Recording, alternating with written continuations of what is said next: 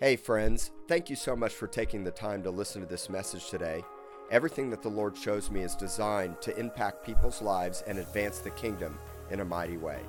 My prayer is that you would be so blessed and so rooted and so established in the more that the Lord has in store for your life. And remember, stay fired up.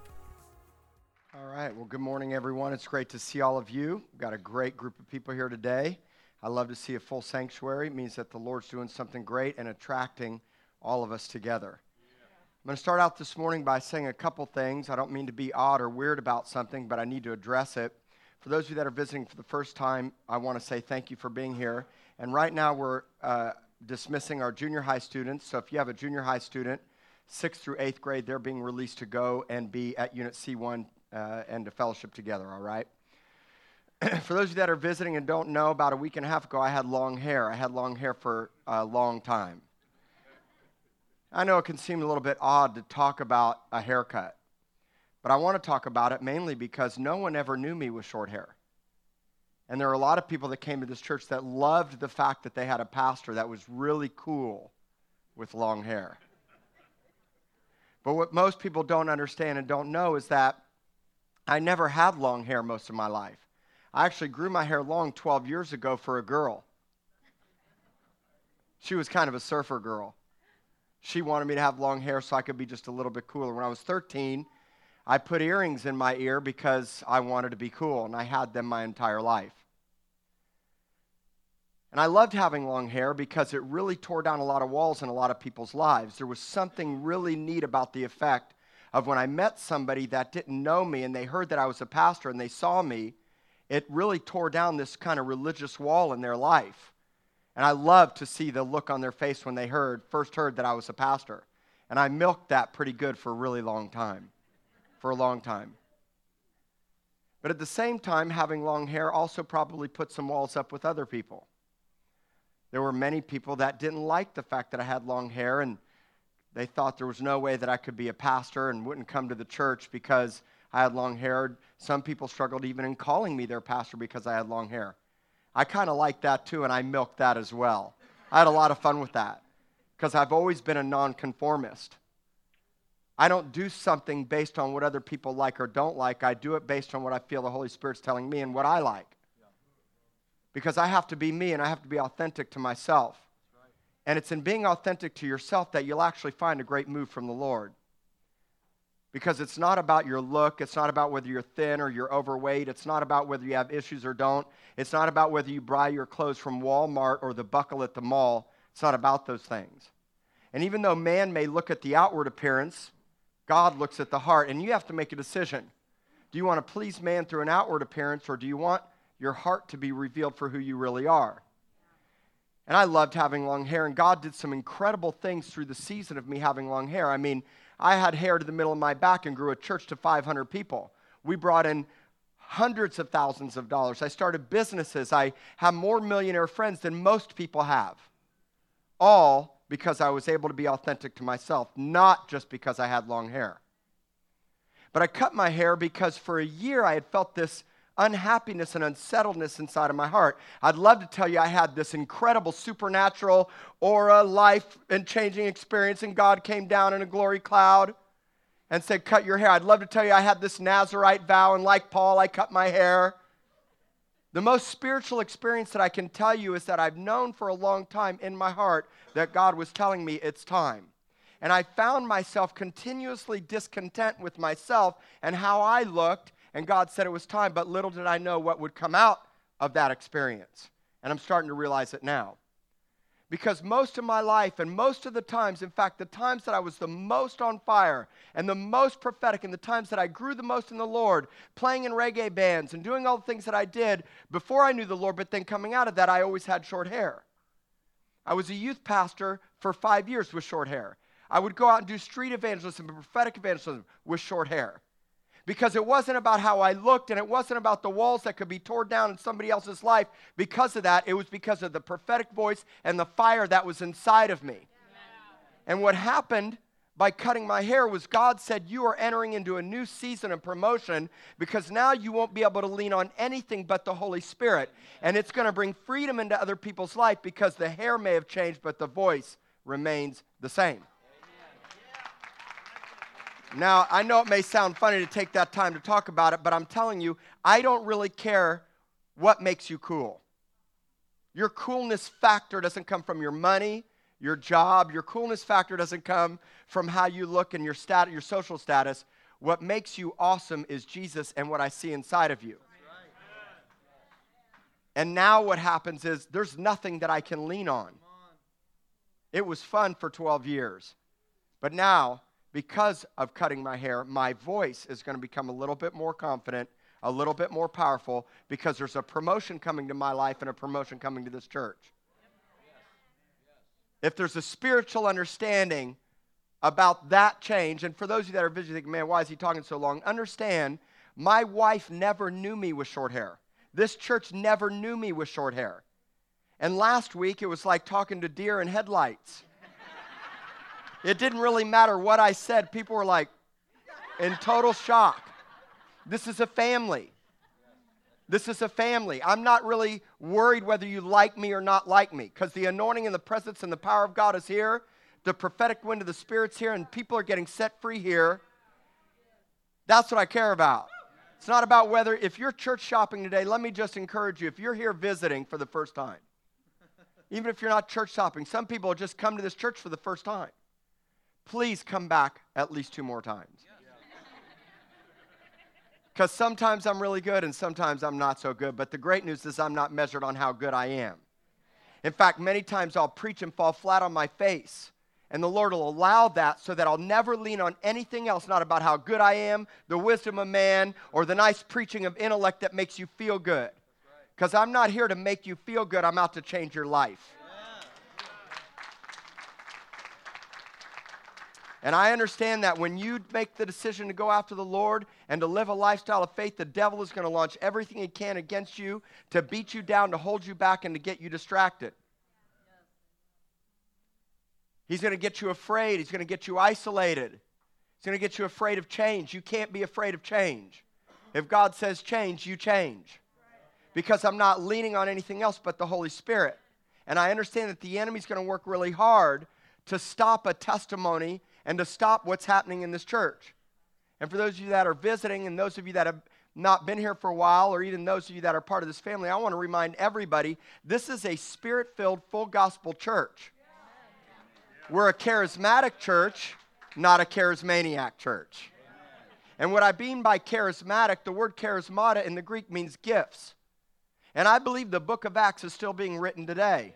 I believe that we're now living epistles carrying on the promises and the purposes of God. And I believe that God is pouring out a spirit as much today, if not more, than he did then. So I believe in laying on of hands, casting out demons, praying for the sick. Praying in tongues. Why not? It's everywhere in the Bible. But the enemy's going to try to distract us and get us focused on all the wrong things. And what's happening here in a church like this that's growing and blooming and blossoming without fear of inhibition and fear of being who God's called us to be is becoming a sign and a wonder to this city and will be to the nations, mark my words. You are a sign and wonder. If you stay here and don't let the devil hold you back and don't let fear and worry and shame and being weirded out by the gifts of the Spirit, and you'll get unified together, I promise you, we're going to see supernatural results in the promises of God for this city that some of us have believed for a very long time. Just taking the anointing right now, because I'm telling you, when God pours out his Spirit, nothing matters. I don't have to call you out on your issues, though I could. I could look right at you and say, oh, I see this, this, this, and this, but you don't need to be afraid of that, because when perfect love comes, to tell the truth anointing comes, and I don't even have to call it out because you come out of hiding. And what I want you to understand and know is that this place is rooted and grounded on love, and the works of the Spirit come from a place of love. Because I can't worry about the issues and the problems and the challenges in your life. What I've got to do is love you and get you to the cross and help you to be led by the Holy Spirit in everything you do, because that'll change your life. We're going to have a conference this summer. I'm bringing in Doug Stringer, and Another pastor that has a church of nearly 1,000 people that's on fire, that's like a spiritual father in my life, been with Prophet Kevin Leal for a long time, and I'm bringing in Prophet Kevin, and we're having a leadership conference, and the focus of the conference is going to be how to grow an on-fire, spirit-filled church in the modern-day Western Americanized age, where it's not so freaky and so weird, but you do it in such a normal way that everybody embraces it and gets comforted by the power and the love of the Holy Spirit, and we're all going to the cross together, living under the lordship of Christ. Because let me just tell you, if you stay a part of this church, you will be labeled weird and you'll be persecuted because this is not technically the popular thing. Now, we love it because the comfort of the Holy Spirit's here. And God has given me a grace and an understanding to teach it in a normal way and to demonstrate it to you in a way that makes sense, somewhat. Because praying in tongues will baffle your mind. Casting out demons will baffle your mind. That's why your intellect must be submitted to the Holy Spirit. Your intellect is a terrible master, and if you let logic and intellect try to rule you, you'll always be confounded. Because the natural man doesn't receive the things of the Spirit. The spiritual things can only be discerned by the Holy Ghost, which means our intellect must be first submitted to the lordship of Christ so God can have his way. And the Holy Spirit's coming to bring power to your life right now. It's a new day for God's church. And I'm not puffing me up, and I'm not puffing up necessarily Rock City, but what I am telling you is you are a prophetic generation. You, every one of you, from the front to the back, all of you in the back, those of you that are visiting, those that are you just checking out this church, something is drawing and attracting you. But at some point, you've got to move past being attracted to God and make a unified commitment to become one with him. And then when in becoming one with him, must be becoming one with each other. Has to be.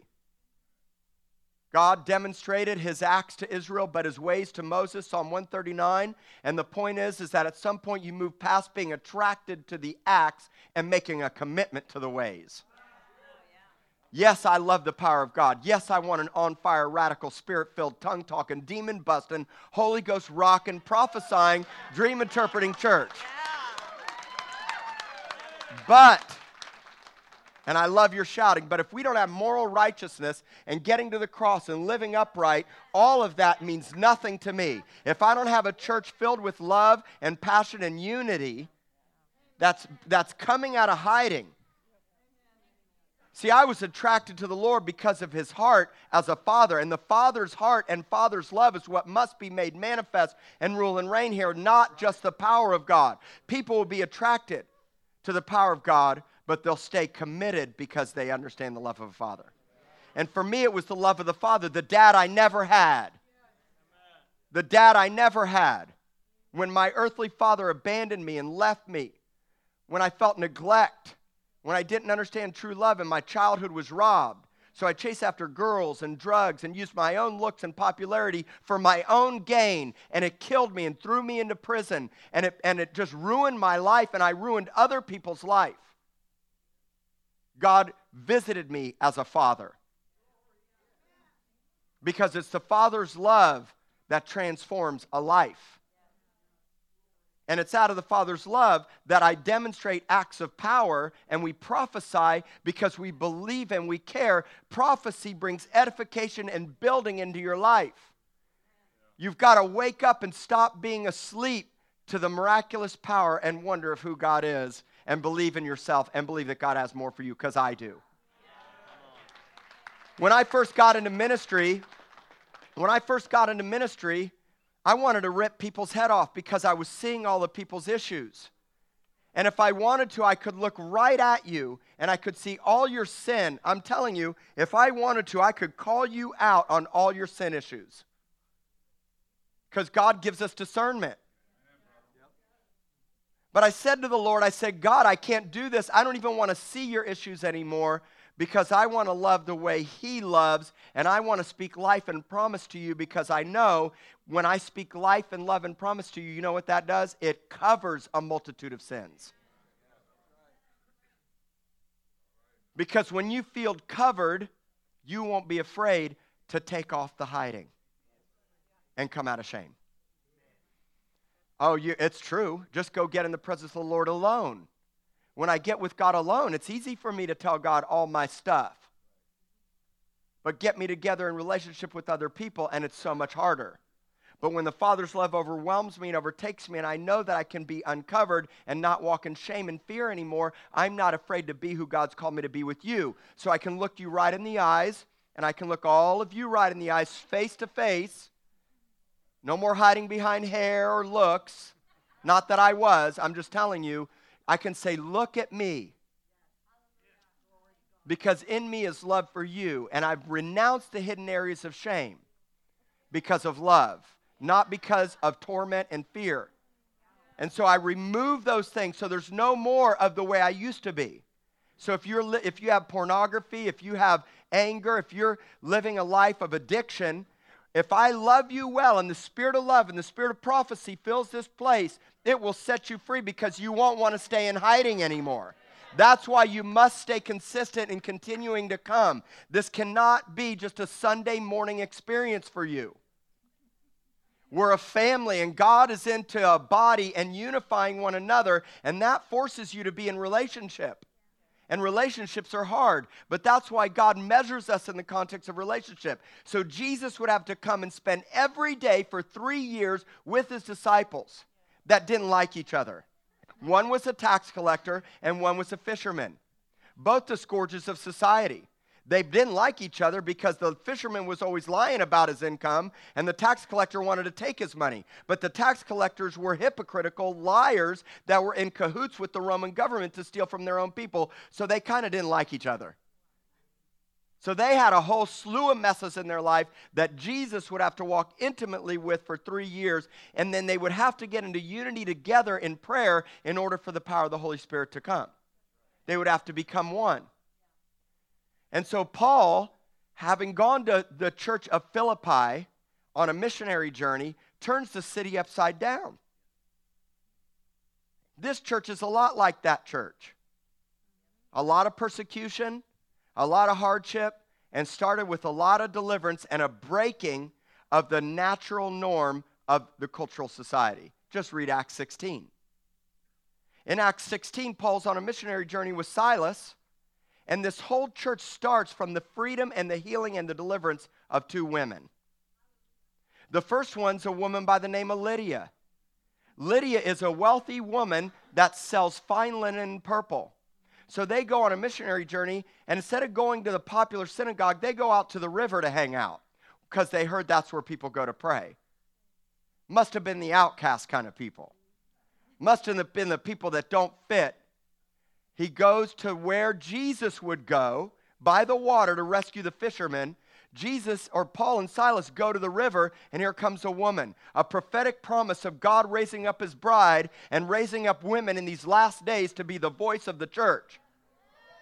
And that's why we as men must be empowering women, because God's going to raise up women to be sellers of fine linen and purple and to further promote the gospel. And that's what happens with Lydia. Hanging out by the river, just notice how the atmosphere is changing right now. Because the prophetic anointing is in this room.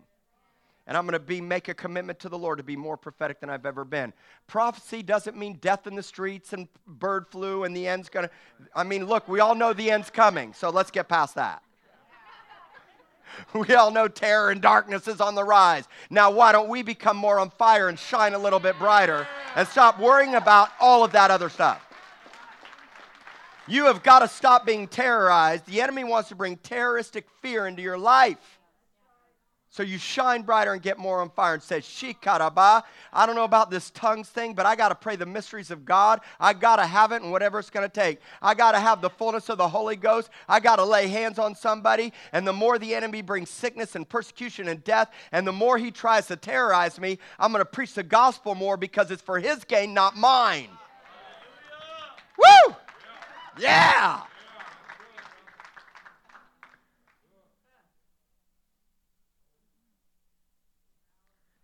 So Lydia gets rocked.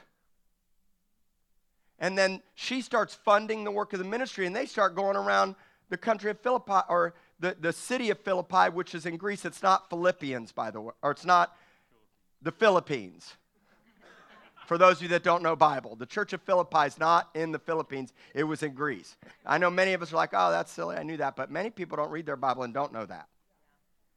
So they're on a missionary journey. And here comes a woman with a python spirit. She is being human trafficked. She's a slave girl.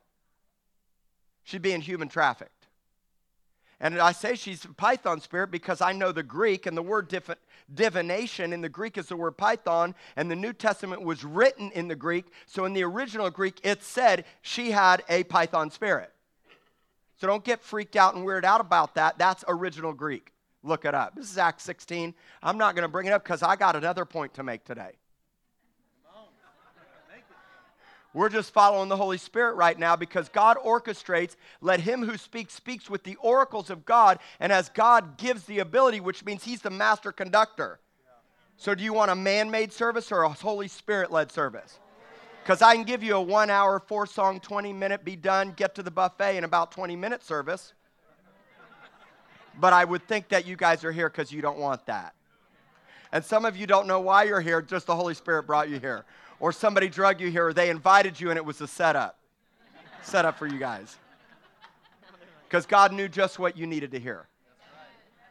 And what I've got to be is like an archer. I've got to be able to speak to hundreds of people at once and still hit the bullseye every time. How do you do that? With a pre-canned message or following the Holy Ghost? And what matters more, that I massaged your brain with behavior modification and 5 points that made you feel good, or the Holy Ghost that rocked you and changed you and you walked out and said, I don't know what just happened, but I'm not the same. Yeah! That's what you need. And I thought, man, Lord, I can't tell them about Acts 16 on a Sunday morning. It'll freak them out. Pythons. Oh, my gosh, that's a Wednesday night service. And God says, no, you're going there. Not even in my notes. But see, when you start talking about the supernatural, this whole church will get lit up. Because we have ostracized the Holy Spirit in our churches. We have diminished the power and dumbed down the power of God to where we come to church expecting less and say, let's hurry up. I know there's a big ball game today and you're going to have some fun. And I'm glad, and I love the jerseys, by the way. I love the team spirit. I'm serious about that. But God is going to fill you up and prepare you for even more. And God has got you here for a reason much bigger than you thought or suspected. And you're actually going to enjoy the game more today because you got some fullness of the Holy. Let me tell you, when you put God first, Dallas football games are so much better. I'm just letting y'all know.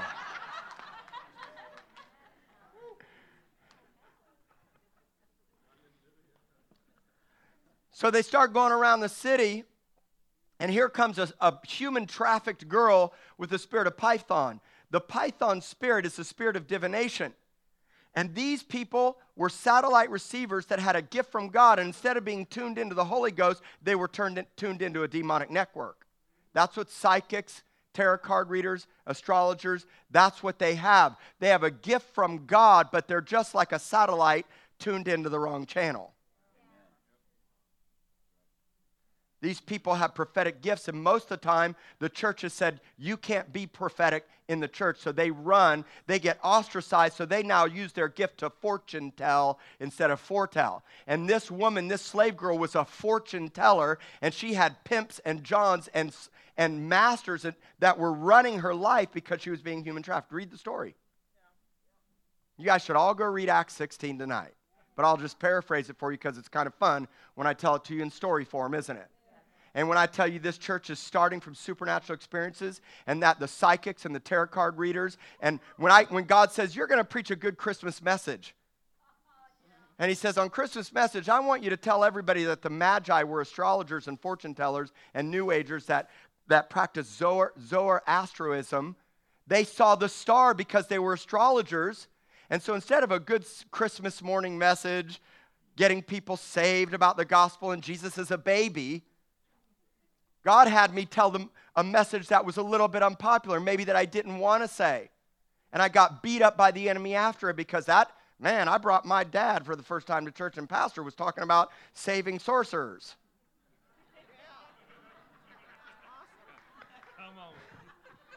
And then God says, watch what happens when you stay true to what I tell you to stay. You know, I remember when I was in the corporate world making $160,000 a year, I looked just like this. I can no longer say I used to have short hair. Seriously. I mean, I had a suit and tie on. And I remember when I went up to the 20th floor in Minneapolis, Minnesota, to try to sell one of the most important insurance companies in all of the upper Midwest region. And I sat down and I had my materials, and the lady that was in charge, the vice president of human resources, says to me, she says, "Why should I put my business with you? What makes you different?" And I can't even tell you what, I mean, I know it's the Holy Spirit, but right out of my mouth comes, well, what makes us different is Jesus, and it's because Jesus and the characters and values of his life in the Bible are what rules our company. And she was looking at me first, and she goes, stop smiling, put her head down, and I knew that I had offended her. She was probably an atheist. She didn't want to hear anything else I had to say. And she said, well, and the whole rest of the sales meeting was awkward. I fumbled over my words. I totally bombed it, and I walked out feeling destitute, and I heard the Holy Spirit say as I went down the elevator, he said, because you were faithful to tell the truth and not deny me in front of that meeting, I'm going to give you 10 times the more business that you ever would have got from that appointment. You know, one of the worst ways to tell a story, and by the way, he did. Let me tell you one of the worst ways to start out as a preacher. When you're standing in front of a whole bunch of people that don't know you, and the first thing that comes out of your mouth is, I spent a year in prison. Yeah. That's kind of not the way to start a sermon. I remember last year, I got asked to speak at a conference, and I'm shocked I got asked to speak again. My very first time. I mean, I got asked to speak at this church in West Virginia. Pastors coming here, big conference. Kevin Leal, it's a big name guy, spiritual fathers. Man, I'm like excited. They're going to pay my way. Man, first time, hey, I'm getting asked to go speak at a conference. Never been a conference speaker. So I'm excited. I'm nervous. And by the way, I always get nervous when I preach. Always. And when I get nervous, I'm like hypersensitive. I get cold real easy. Like I'm cold right now. Some of you are like, man, it's hot in here. Listen, if it's a degree below 73, I'm cold. I'm from Miami, Florida. I like it hot. My favorite place to go on mission trips is Jamaica. What can I tell you? I like the Caribbean. Send me to Cuba. Send me to Trinidad. The last place I want to go is Russia. Lord, don't send me to Russia. And you know what's going to happen, right? He's going to send me to Russia. Mark my words, we're going to giggle about that one day. Russia, here I come. I have to get a lot of layers, preaching a heavy coat. So I get nervous and I feel all these things, and it's always worked because I take my responsibility serious. I'm going to teach you the Bible. I'm going to point you to God. I'm standing in front of so many people. I mean, this is incredible. I never really would have known or thought it would have happened. And when there's thousands, now I know, but God's preparing me. This is incredible. My wife and I often say, how could God love us and trust us so much? And God says, stay humble because I'm bringing more. Never think it was because of you or your ability. And that's why God probably used the long hair thing. And now he says, I'm diminishing you more. Cut your hair off. And man, I was very self-conscious last week. Because I've been used to having this kind of cool persona. And man, it's like, you don't have that anymore. That's gone, sucker.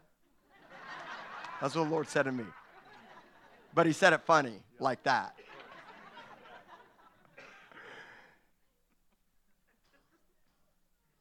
And I stood up at this conference. Man, I had this great message. It was all about how you can be positioned for your promotion. And God says, you're going to talk about death. And I got up, and the first word that came out of my mouth was, hey, everybody, it's great to see you. My name's Pastor David from Rock City, Corpus Christi. I spent a year in prison.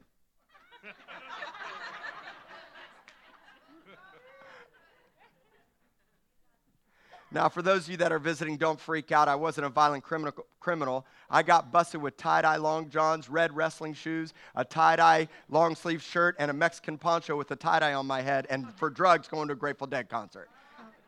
Peace, love, and happiness. I wouldn't have harmed a fly. I mean, I probably wanted to save the flies. I mean, my motto was, forget the whales, save the bales. Some of you will get that later.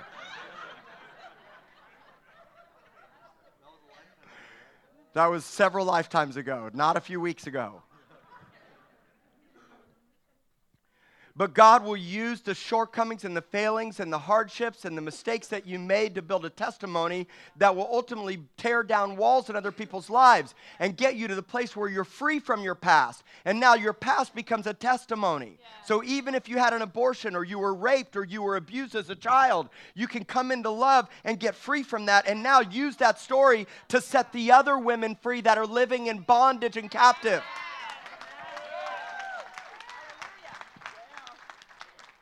Now I don't have to be afraid anymore because I've come out of hiding and I don't have to worry that you may not like me. Man, that pastor, man, he's an ex-con. Now, if you really knew the story, 10 years later, I stood in front of the same judge and he wiped my record clean.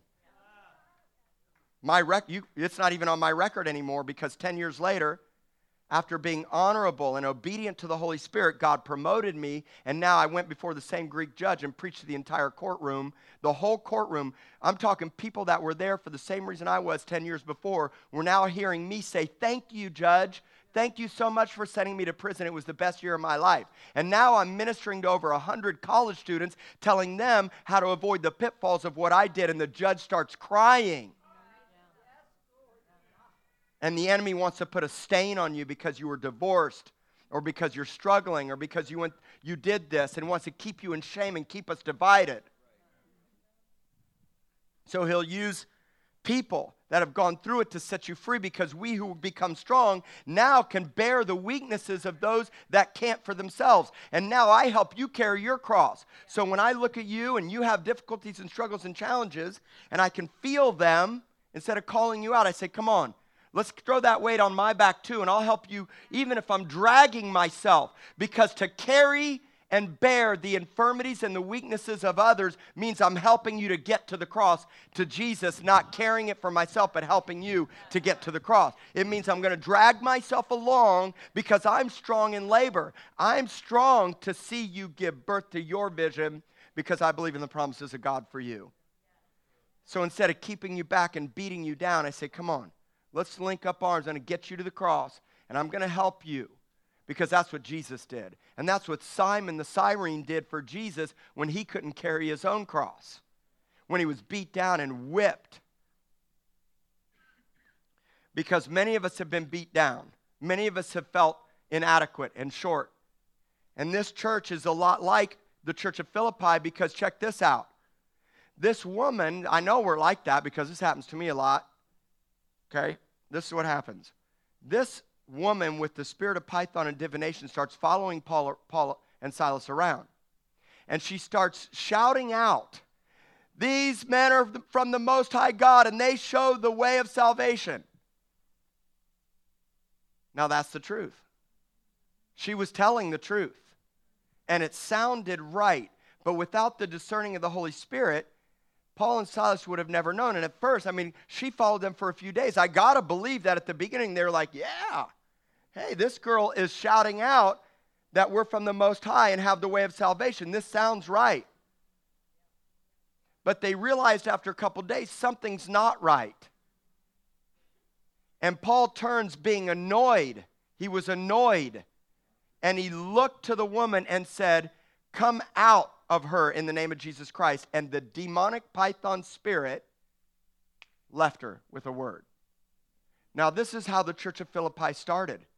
This is what happens. The Johns and the human trafficking pimps that were ruling her life got so angry because the way that they were making money, because she was a fortune teller, suddenly was gone, and they're losing their career and their livelihood.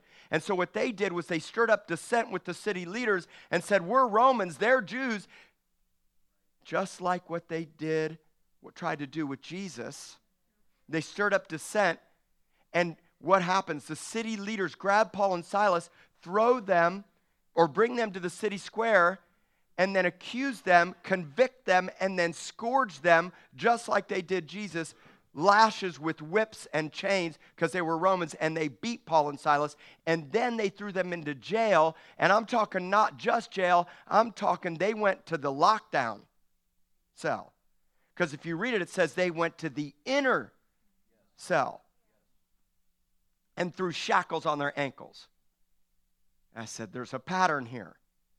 So if I'm going to reach the psychics and the astrologers and the tarot card readers, and if I'm going to set the captives free, and if I'm going to see the human trafficking victims get healthy, I better be ready, because chances are likely there's some persecution going to come.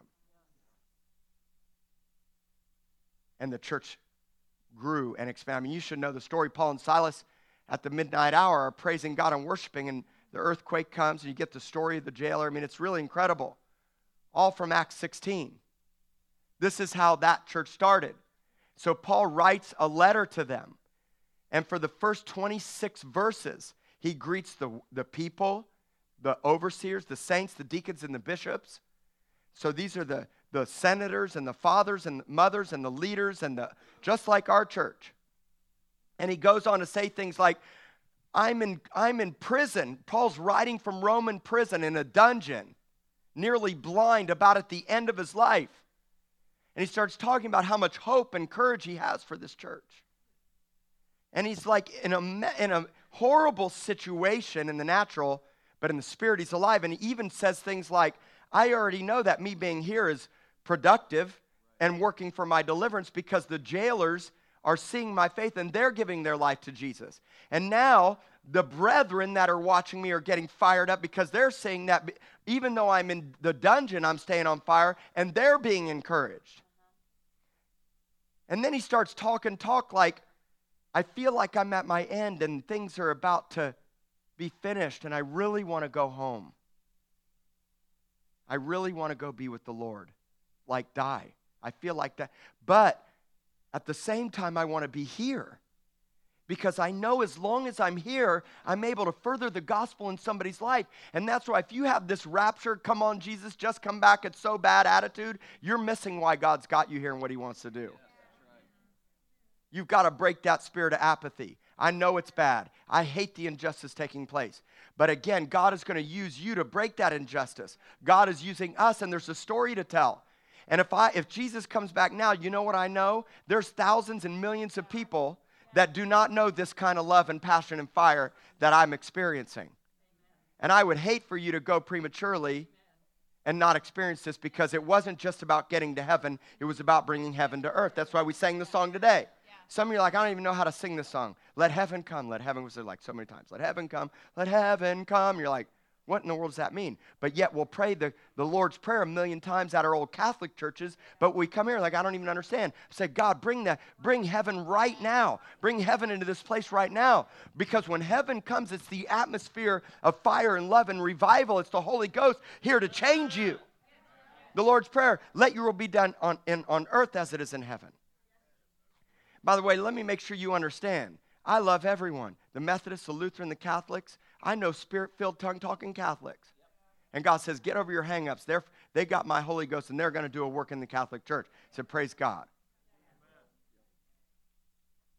I just got to stop comparing. You got to stop comparing yourself, measuring yourself up based on the last church and the way it was, and say, I'm going to embrace the more that God has, whatever it looks like, and whatever that takes, I'm going to do it. God, have your way. Let him mess you up. You need to get messed up.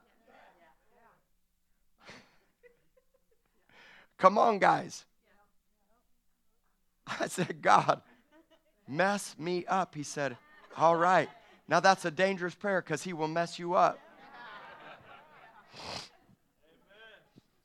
And so Paul says this powerful thing, like, for example, I know some of this scripture. You should know Philippians 1:21. It's a powerful scripture.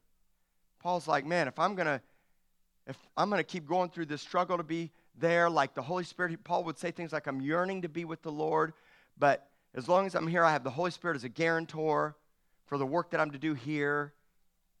And then he says this powerful thing in verse 21. He's like, to live is Christ, and to die is gain. To live is Christ, and to die is gain. And then he says, man, I'm just dying to be with you. He talks about the Philippian church not getting offended. Stop letting offenses divide you, because if the devil can divide this church and get you to leave and check out and be mad at me and mad at each other and not get involved, keep you isolated. If the devil can get us separated, a house divided what? Against itself can't stand. So Paul's giving all these admonitions in just the first 26 verses. And then he says, I'm dying to come see you, and here's what he says. You guys ready for a little bit of word now? Your heart should be primed.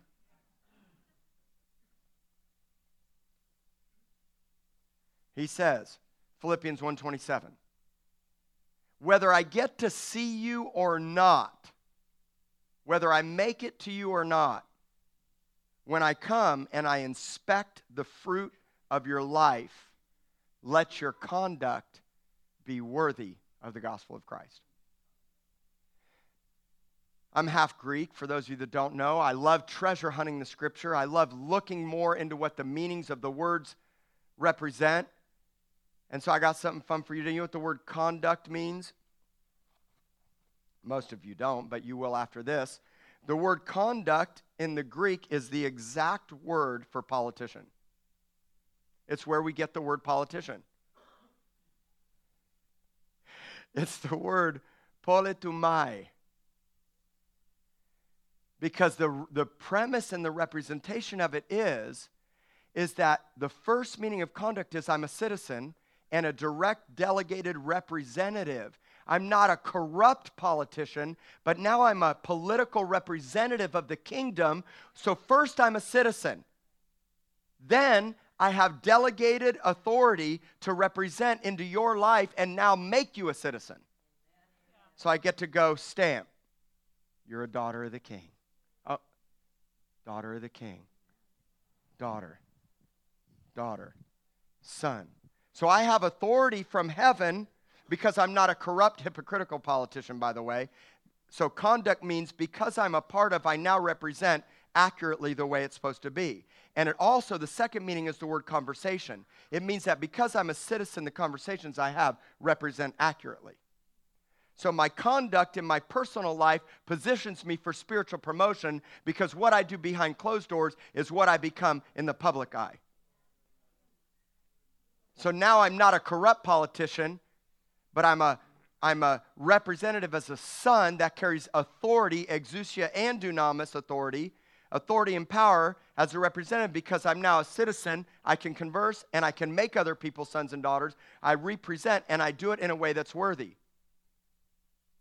Now, worthy is not the understanding of you better measure up because everybody's salvation comes from not being worthy. Jesus came when we weren't worthy. You do not have to be good enough. Understand that. It's not about being worthy enough. Jesus gave his life and died on the cross when you were a sinner. That means no matter what you're going through today, we're designed to love each other and help each other through it because love covers a multitude of sins. So if you're not at the place of walking worthy of the call, now in your weakness and your shortcomings, instead of beating you over the head with the Bible, I now, because I'm strong, Romans 15:1, help to bear in the failings or the shortcomings of the weak. But then when I come to that place, my conduct becomes worthy. My conduct must become worthy. And what worthy simply means that I deserve the effort, the attention, and the respect that comes from who I am. And it's not like I'd command you to respect me, I'm the pastor. It's not about title. It's not about positions of influence. It means that because my conduct promoted me, now I earn respect because of who I have become, not what I do. You don't get that from a title. You don't get that from how great your ministry is or anointed you are. You get it because you had conduct. That's why this church has got to focus on moral righteousness. No, it is not okay to be living secret hidden lifestyles of fornication and pornography and alcoholism and drunkenness and addiction and anger and abuse. No, that's not okay. Now we'll help you through it. But if after a season and a period of time and we built relationship with you, there has to be freedom for me to lovingly call you out in that. Especially if you're striving for a ministry position. And there are people I know people, mark my words, and you'll see them. I know people that search churches for ministry positions despite their personal conduct.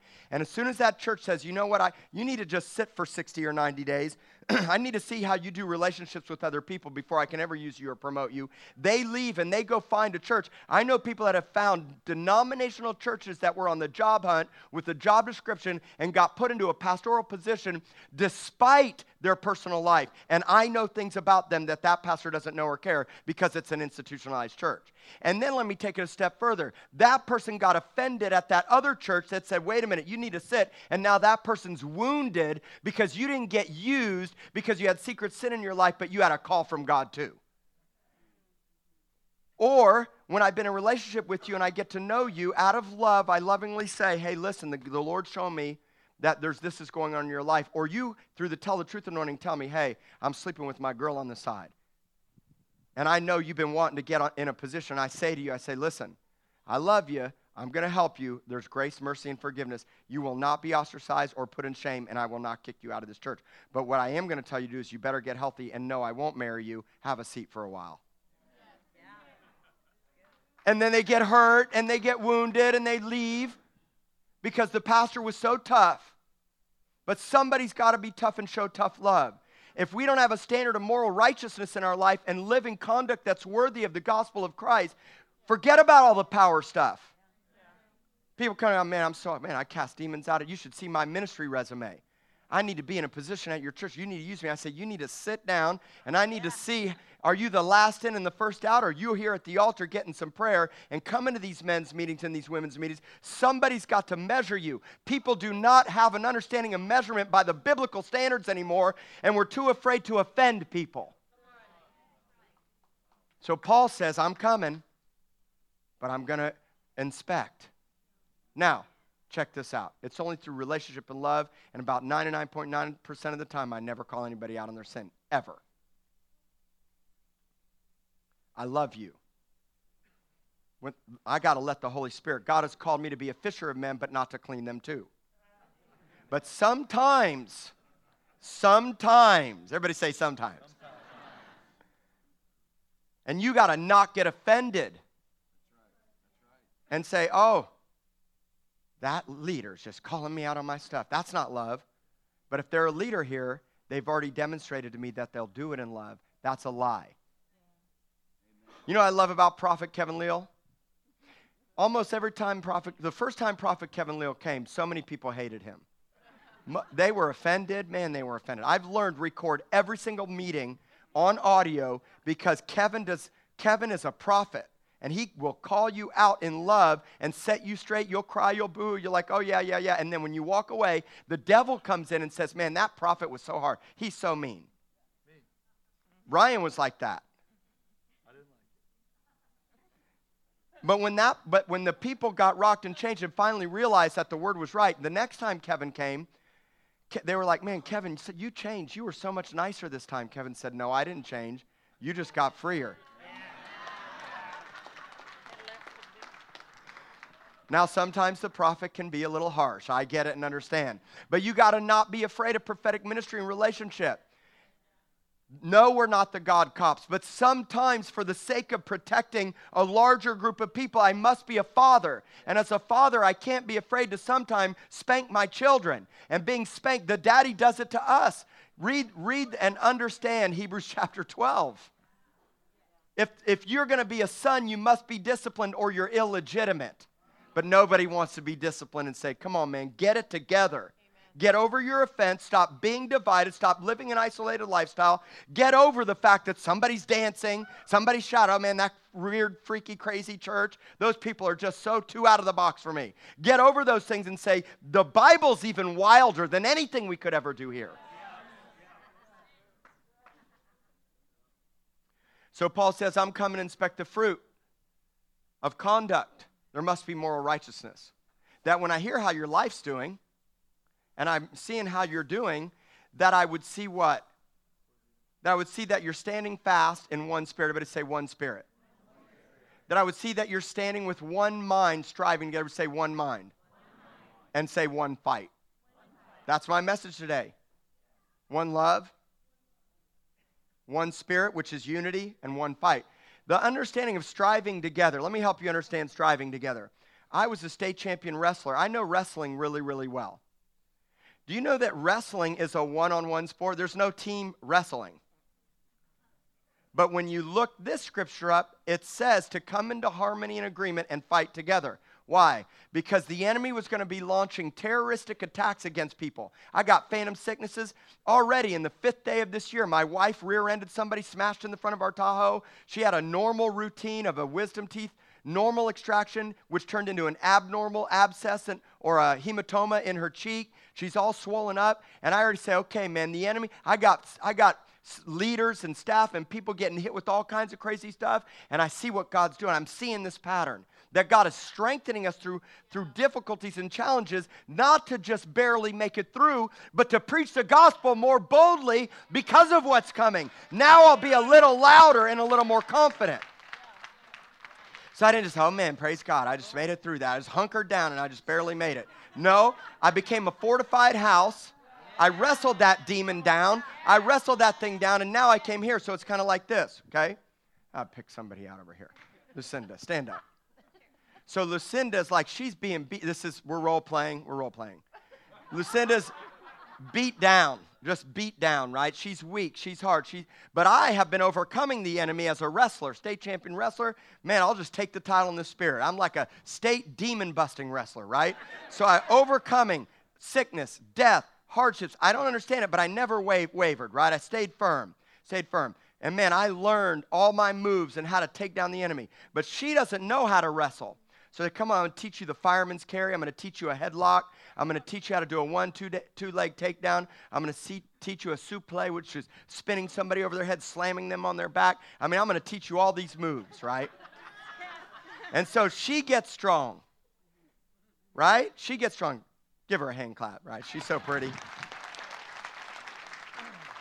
By the way, she's single and available. Only if, let me just tell you, I'll make it very clear to any man, if I'm officiating her wedding, you better be on fire. She's not settling for anybody less.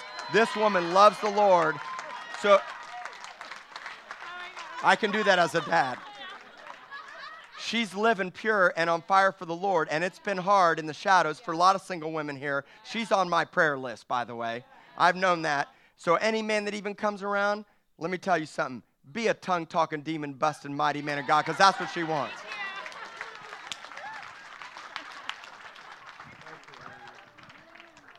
Are you guys having fun?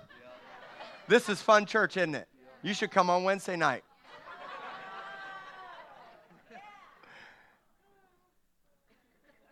So striving together means this. It means that my mother-in-law, who is weak and struggling, she comes here and I said, come on, I'll teach you these moves. We're going to do it in relationship life together. I'm going to teach you how to fight. Then she gets strong. I say, line up. And she lines up. Then I grab Dawn, Doug, Kim, Kayla. And I say, line up. And then suddenly, what happens is now I know how to wrestle. She knows how to wrestle. The team knows how to wrestle. And we fight together.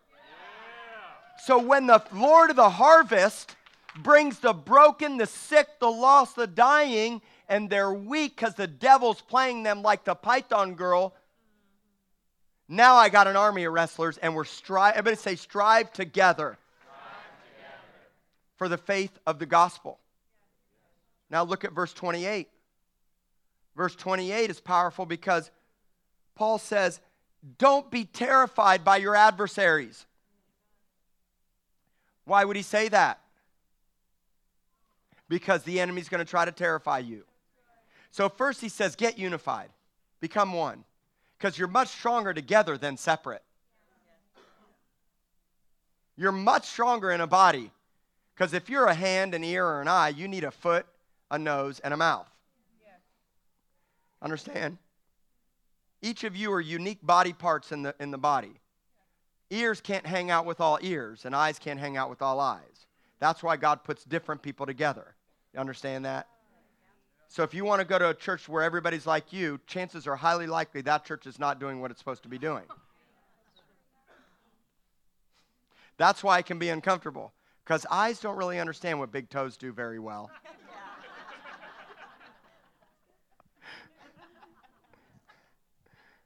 I mean, a tooth and a finger are like totally different. But God unites differences to make a body so we can function in a way that brings life and health and healing to everyone. And then if we get unified in one spirit, one mind, and one fight, then what happens? We won't be terrified. You don't think that the enemy's trying to bring terror? Who's the first thing ISIS is out to kill? Christians. Mark my words, mark my words. This is a spiritual battle. More Christians 90,000 Christians were killed for their faith last year alone. Christians are the most persecuted religion in the world right now. Tag, you're it. Get ready for persecution. I am going to be louder, bolder, and more on fire than I've ever been before, and you have to too. And if the devil gets his way, he's going to make you apathetic and sidetracked by the news, the ticker tapes from CNN and Fox News, and get you sidetracked by everything that President Trump is doing. And I got to watch every move and all these other things and that, this and that, and all this stuff from ISIS. You better get in line with the Holy Ghost, because if you don't, you're going to miss what God's saying and doing. And then you better get unified, because Paul made it very clear. You can't say, John made it clear, you can't say I love God but don't have love for one another, for your brother. You got to have it.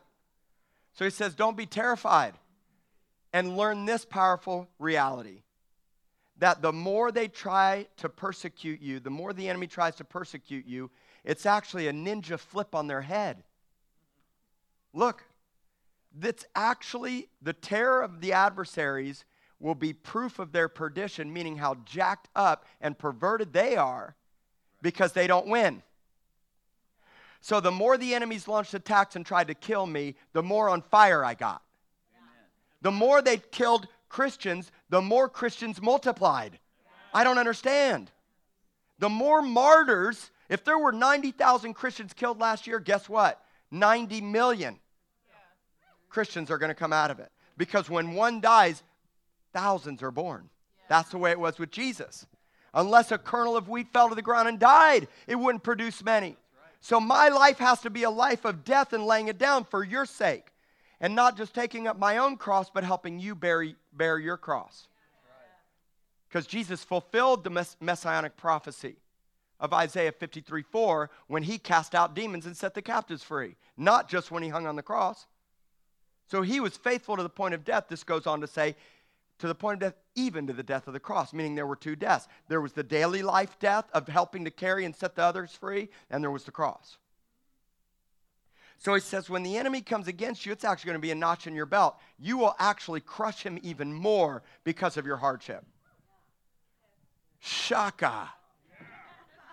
You get the revelation of this, whatever you're going through right now, if you can do a ninja flip and understand what you're going through. And listen, persecution is not, you can't say, man, I've been beating my wife and checking out on pornography and hurting and living a life of sin, and now my life caved in. I'm suffering so bad for the gospel. Not.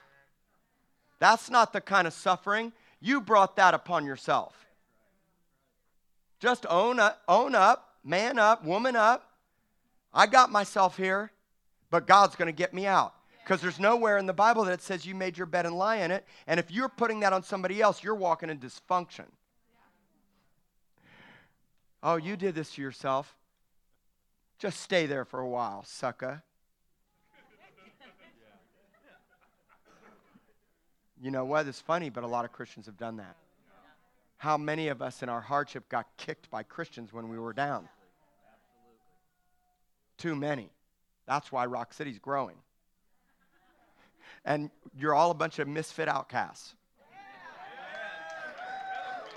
You're all a bunch of nonconformists, ex-drug addicts, ex-this, ex-that. Not all y'all. Some of you, thank God, never did that. And praise God, you fit here. But still, you need a Jesus. We are like Jesus' disciples. Oh, man, I'm running out of time. What's happening with the clock? It must be wrong. It must be wrong. Come on. You know what? I'm only going to get to make this. I'll just pick this message up next week. How's that sound? Golly, man, I got such a good word. I already gave you a good word. But there's more to come. You go read it for yourself. You should walk out of here desiring to be like Paul Harvey.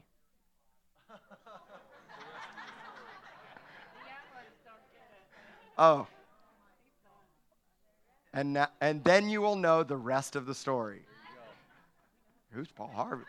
My wife wouldn't even know who Paul Harvey is, all right? That's all right. He says, look, understand this, even your hardship, even if you can remain faithful through your hardship, what will happen? You'll do the ninja flip on the devil, but to you, it will strengthen your sozo, which means salvation is the word make you whole, which means it'll make you stronger. So death took a child. I stayed faithful through it. Now I'm stronger. I almost died many times, by the way. I stayed faithful, and God saw me through it.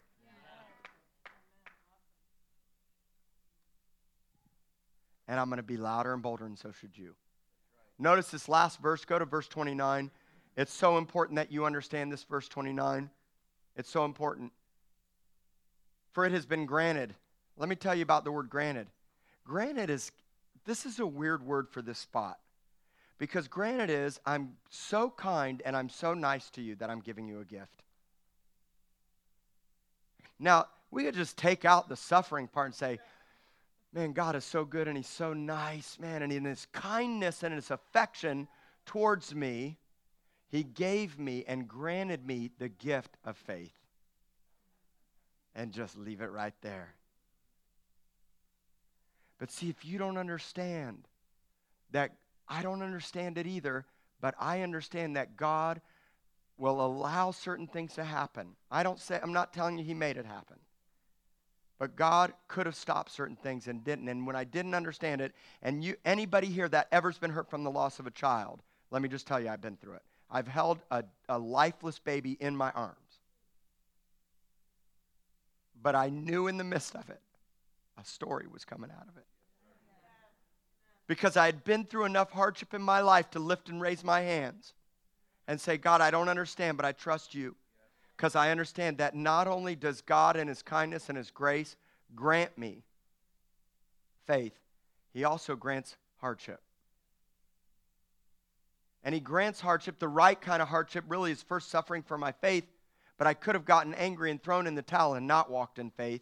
And the devil already knows that persecution to me, you can call me a cult leader. I've been called a cult leader with my long hair, so I guess they can't call me that anymore. I probably looked like one.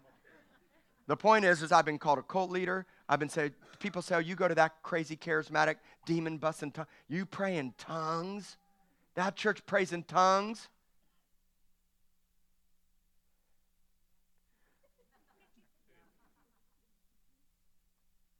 Most churches won't even allow you to prophesy because only the man of God can hear from the Lord.